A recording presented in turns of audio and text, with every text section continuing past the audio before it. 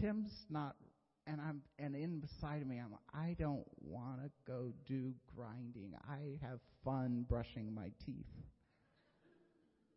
But I heard God speak to me in that, and God was like, no, you need to go do this. And so I went and operated the grinder for the day.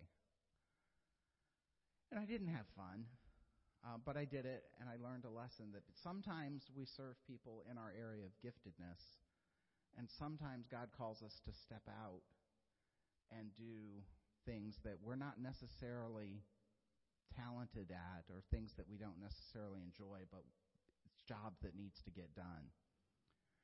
I'm just glad that God didn't tell me that I needed to go over into the empty field and play soccer with the Spanish boys, because there's no way I could have kept up with them, and I think I might have had a heart attack.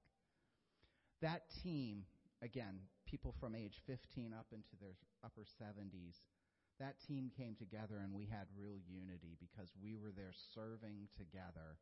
We got to know people in ways that we would never know because we met together in the morning over breakfast, and we met together in the evening, and we shared devotionals and things like that. We didn't need name tags anymore after that trip because we knew each other. We'd really spent time together doing things, and we knew each other. So unity comes in times of service and our pursuits of Jesus.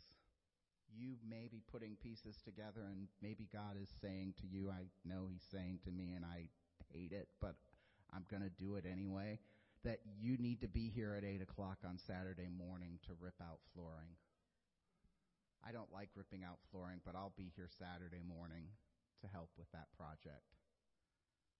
Because in times of service, we get to know each other, and we achieve a level of unity that's sometimes not possible any other way. So we've talked about pursuing Jesus. We've talked about pursuing service. Well, the pastor, it's a Sunday. There's got to be a third one, right? So the other thing that we can pursue is virtue. In the book of Colossians, chapter 3, verses 12 through 14, again, the apostle is writing to us. He says, therefore, as God's chosen people, holy and dearly loved, clothe yourself with compassion, kindness, humility, gentleness, and patience. Bear with each other and forgive one another. If any of you has a grievance against someone, forgive as the Lord forgave you. And over all these virtues, put on love. That's what binds them together in perfect unity. So scripture passage tells us to act with compassion, have kindness, gentleness, humility, and patience. It's not an exhaustive list of the virtues. It's not an exhaustive list of the things that we're supposed to do as a Christian, but it's a good list of things that we should do. But at the end of the passage, it says, above all of these things, put on love. Debbie, can you come up here for a minute? Debbie is my object lesson this morning in my sermon. She doesn't normally wear T-shirts to church, but she's wearing a shirt this morning that has a quote on it that says, love is the gospel message. Designed, by the way, by our own PONAS teens who have T-shirts for sale in their online teen store as a fundraiser for NYC this summer. Ask me how, or ask Jen how, we'll tell you. So this shirt actually is the number one selling shirt in that T-shirt store right now. There's lots of really good, fun shirts to wear. But this shirt is a quote from a theologian named Mildred Bangs Wynkoop. Dr. Wynkoop was a theologian. You can go sit down if you'd like, unless you just want to stay here. No. Yeah, thank you. So Dr. Wynkoop was a professor of theology at Trevecca, and she taught students and wrote a book called The Theology of Love. She, in her reading and studying, came up with the idea that we could summarize the whole gospel message, that we could do the work of Jesus in our world if love was our primary motive. Her book was published in 1972. She was probably writing it in the 1960s. She actually, in the introductory paragraph of her book, she's like, there's a 4-letter word that's really popular in our world today, and it's called love. But the way the world is using the word love in the 1960s is not the way the Scripture uses the word love. And so she was calling us to just love one another, love God and love our neighbors and serve them. Something that I was reading, they republished that book a few years ago. In going through some of her materials and archives, they found a chapter that she had written that was not included in the original publication. And so they republished the book and included the lost chapter. And in the process, some of the more recent theologians in our church wrote introductory paragraphs and statements about the book. And in one of those, it pointed out that Dr. Wynkoop would have studied and heard teachings from Phineas Brzee, that she would have been a young person when Dr. Brzee was ending toward the end of his life, and so she learned directly from him. Do you know the name Phineas Brzee? If you're a longtime Nazarene, you might. If not, you probably never heard of him, and you're like, Phineas, that's a weird name. Anyway, Dr. Brzee was the person who really founded the Church of the Nazarene. He was a preacher in the Methodist Church back around the turn of the century in the late 1800s, 1900s. And Dr. Brzee left the Methodist Church because the Methodists didn't really like the kind of people that he was bringing to church. He was bringing to church the kind of people that he would hang out with for dinner. He was bringing homeless people. He ultimately started a ministry and a shelter for homeless folks. He focused on the urban poor. And eventually, Dr. Brzee, who was in California, joined with 2 other groups from the southeast and from the northeast. And this thing that we know as the Church of the Nazarene was founded. Dr. Brzee is known for many quotes.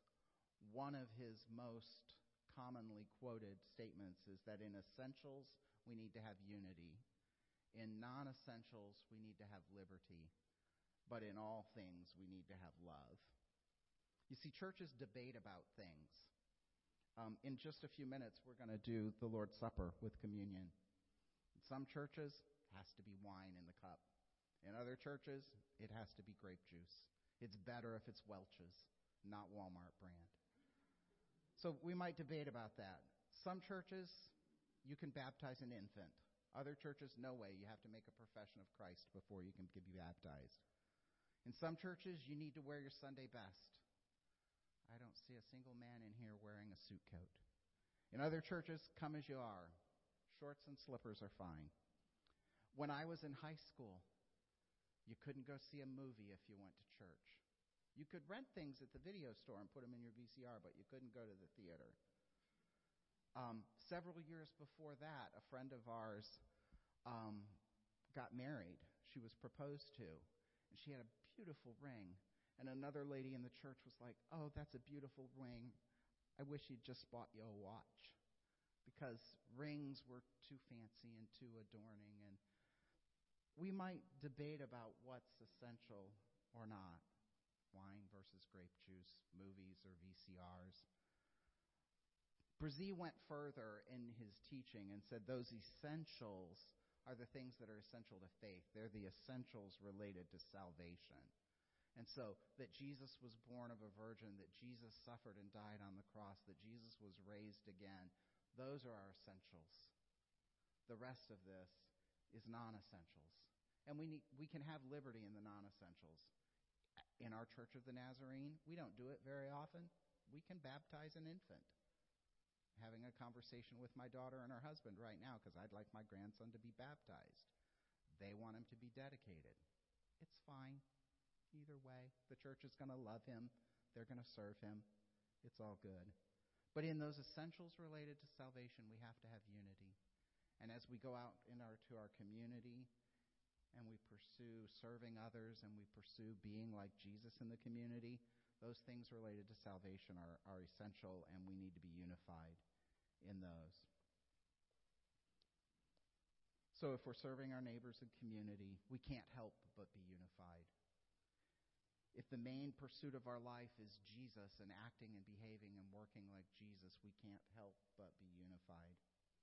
If we're all pursuing to love one another and love our community, whether it's in the essentials where we have to have unity or in the non-essentials where we can have liberty and grace, if we're acting with love in everything that we do, we will be a unified church that lives out and is the light of Jesus in this community of Port Orange. And that's my prayer this morning, so let's pray. God, I thank you for this gathered people that are here in this room. I pray you will make us one together in the bond of love. God, for our brothers and sisters that aren't here with us, that are watching online, Lord, I pray that you will help them to be united with us as well, whether they're watching live this morning or they catch it later in the week. God, as we pursue Jesus, give us the byproduct of unity as a church. God, as we pursue serving our neighbors, give us the byproduct of unity. And God, as we love like Jesus loved, give us the byproduct of unity. Help us to be a united church that everybody looks at and says, there's something different there. I want to know about that. For it's in Jesus' name we pray, by the power of the Holy Spirit. Amen. Amen. Well, we come to the table today. Thank you, Tim.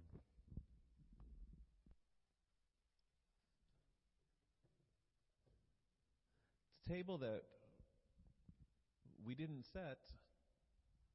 This is the Lord's table.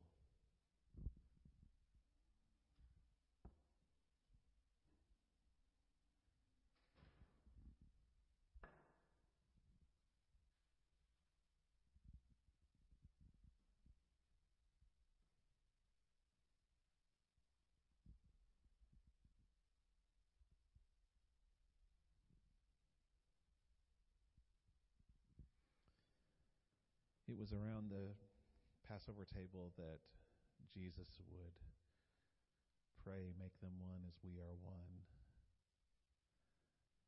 Sanctify them, set them apart, make them holy.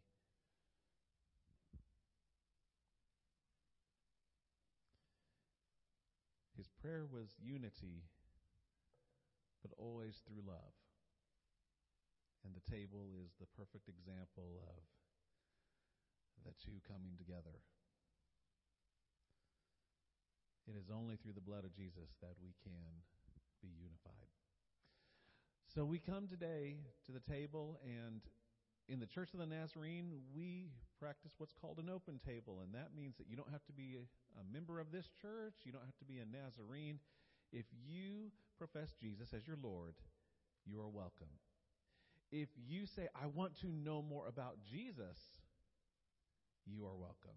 Jesus is the unifying element. And so we want to invite you to the table. Maybe you say, I want to know more about this Jesus. I don't know that I'm there yet, but I want to know more. I'd encourage you to talk to Jason or Jen or Tim or me. We'd love to tell you more about this Jesus, but we want to invite you to his table. So on the night that our Lord was to be betrayed, he took the Passover elements and he transformed them by changing the liturgy. For hundreds of years, for thousands of years, the liturgy had been the same, and they had observed it faithfully, passed down from generation to generation. These elements reminded them of their physical freedom from Egypt, of the liberation that they received because God delivered them in a mighty way and did something that they could not do. And on the night before our Lord would be betrayed, on the night that our Lord would be betrayed, in the upper room, he gathered his friends together and they shared a meal together, and he changed it and he said, this bread represents my body, which will be broken for you. Take, eat, and be thankful. And then he lifted the cup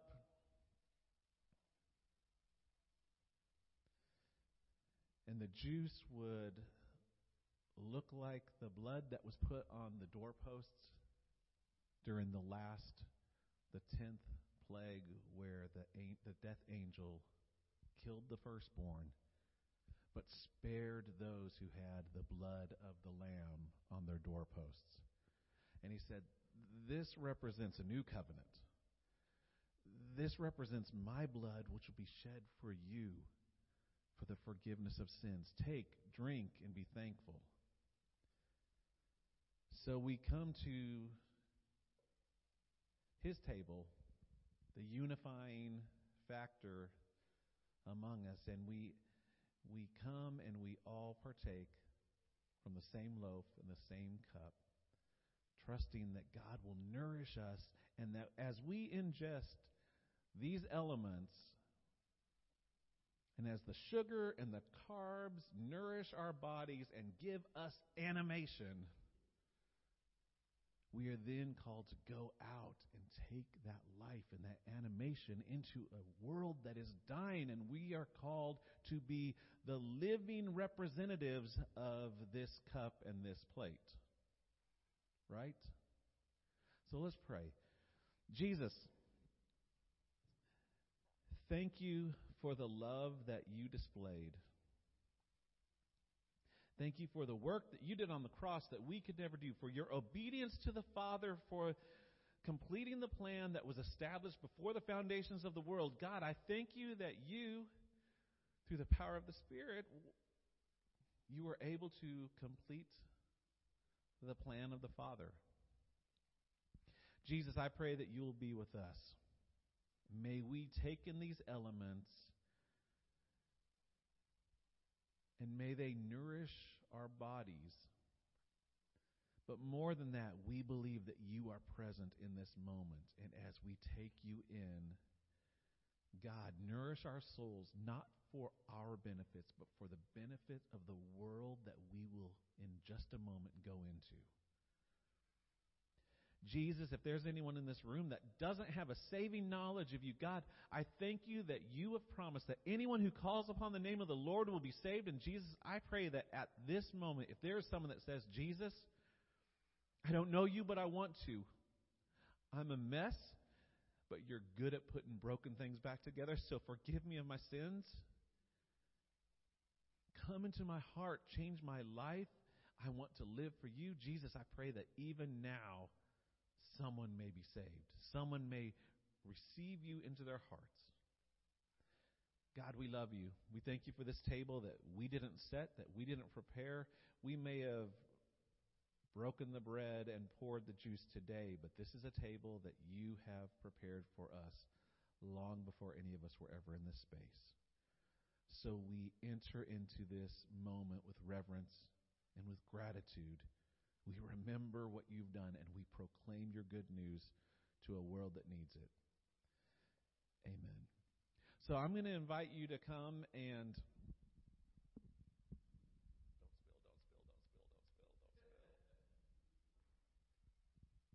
Oh, yeah.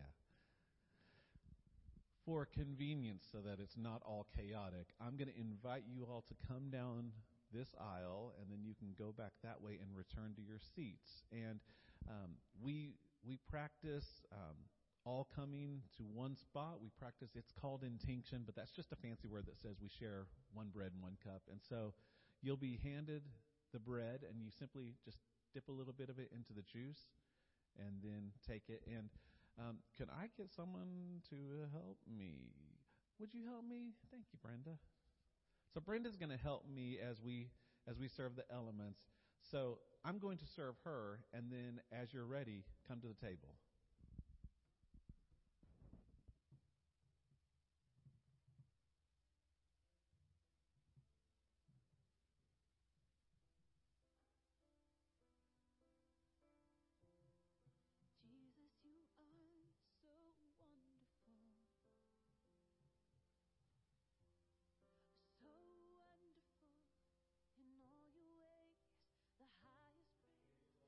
Yours alone, 'cause you are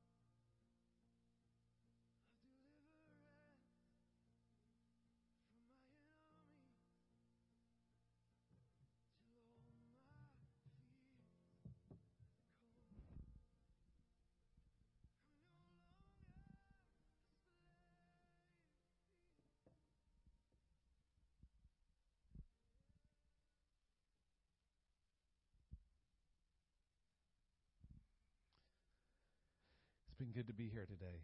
It's been good to see your faces today. Will you stand with me? If you're visiting with us, we sing our benediction, and so just receive it. Those of you that know it, sing along with me. And we practice. Sometimes it looks a little weird, but we understand that when we are given something, all we can do is receive it. And so you'll notice a lot of people just holding out their hands to receive the blessing. And so I invite you to do that, just to acknowledge that every good and perfect gift comes from God. So let's sing together. We sing hallelujah, let your kingdom come in our hearts, in our homes. Let your will be done as we go in your name. We shout and we proclaim, let your will be done in us.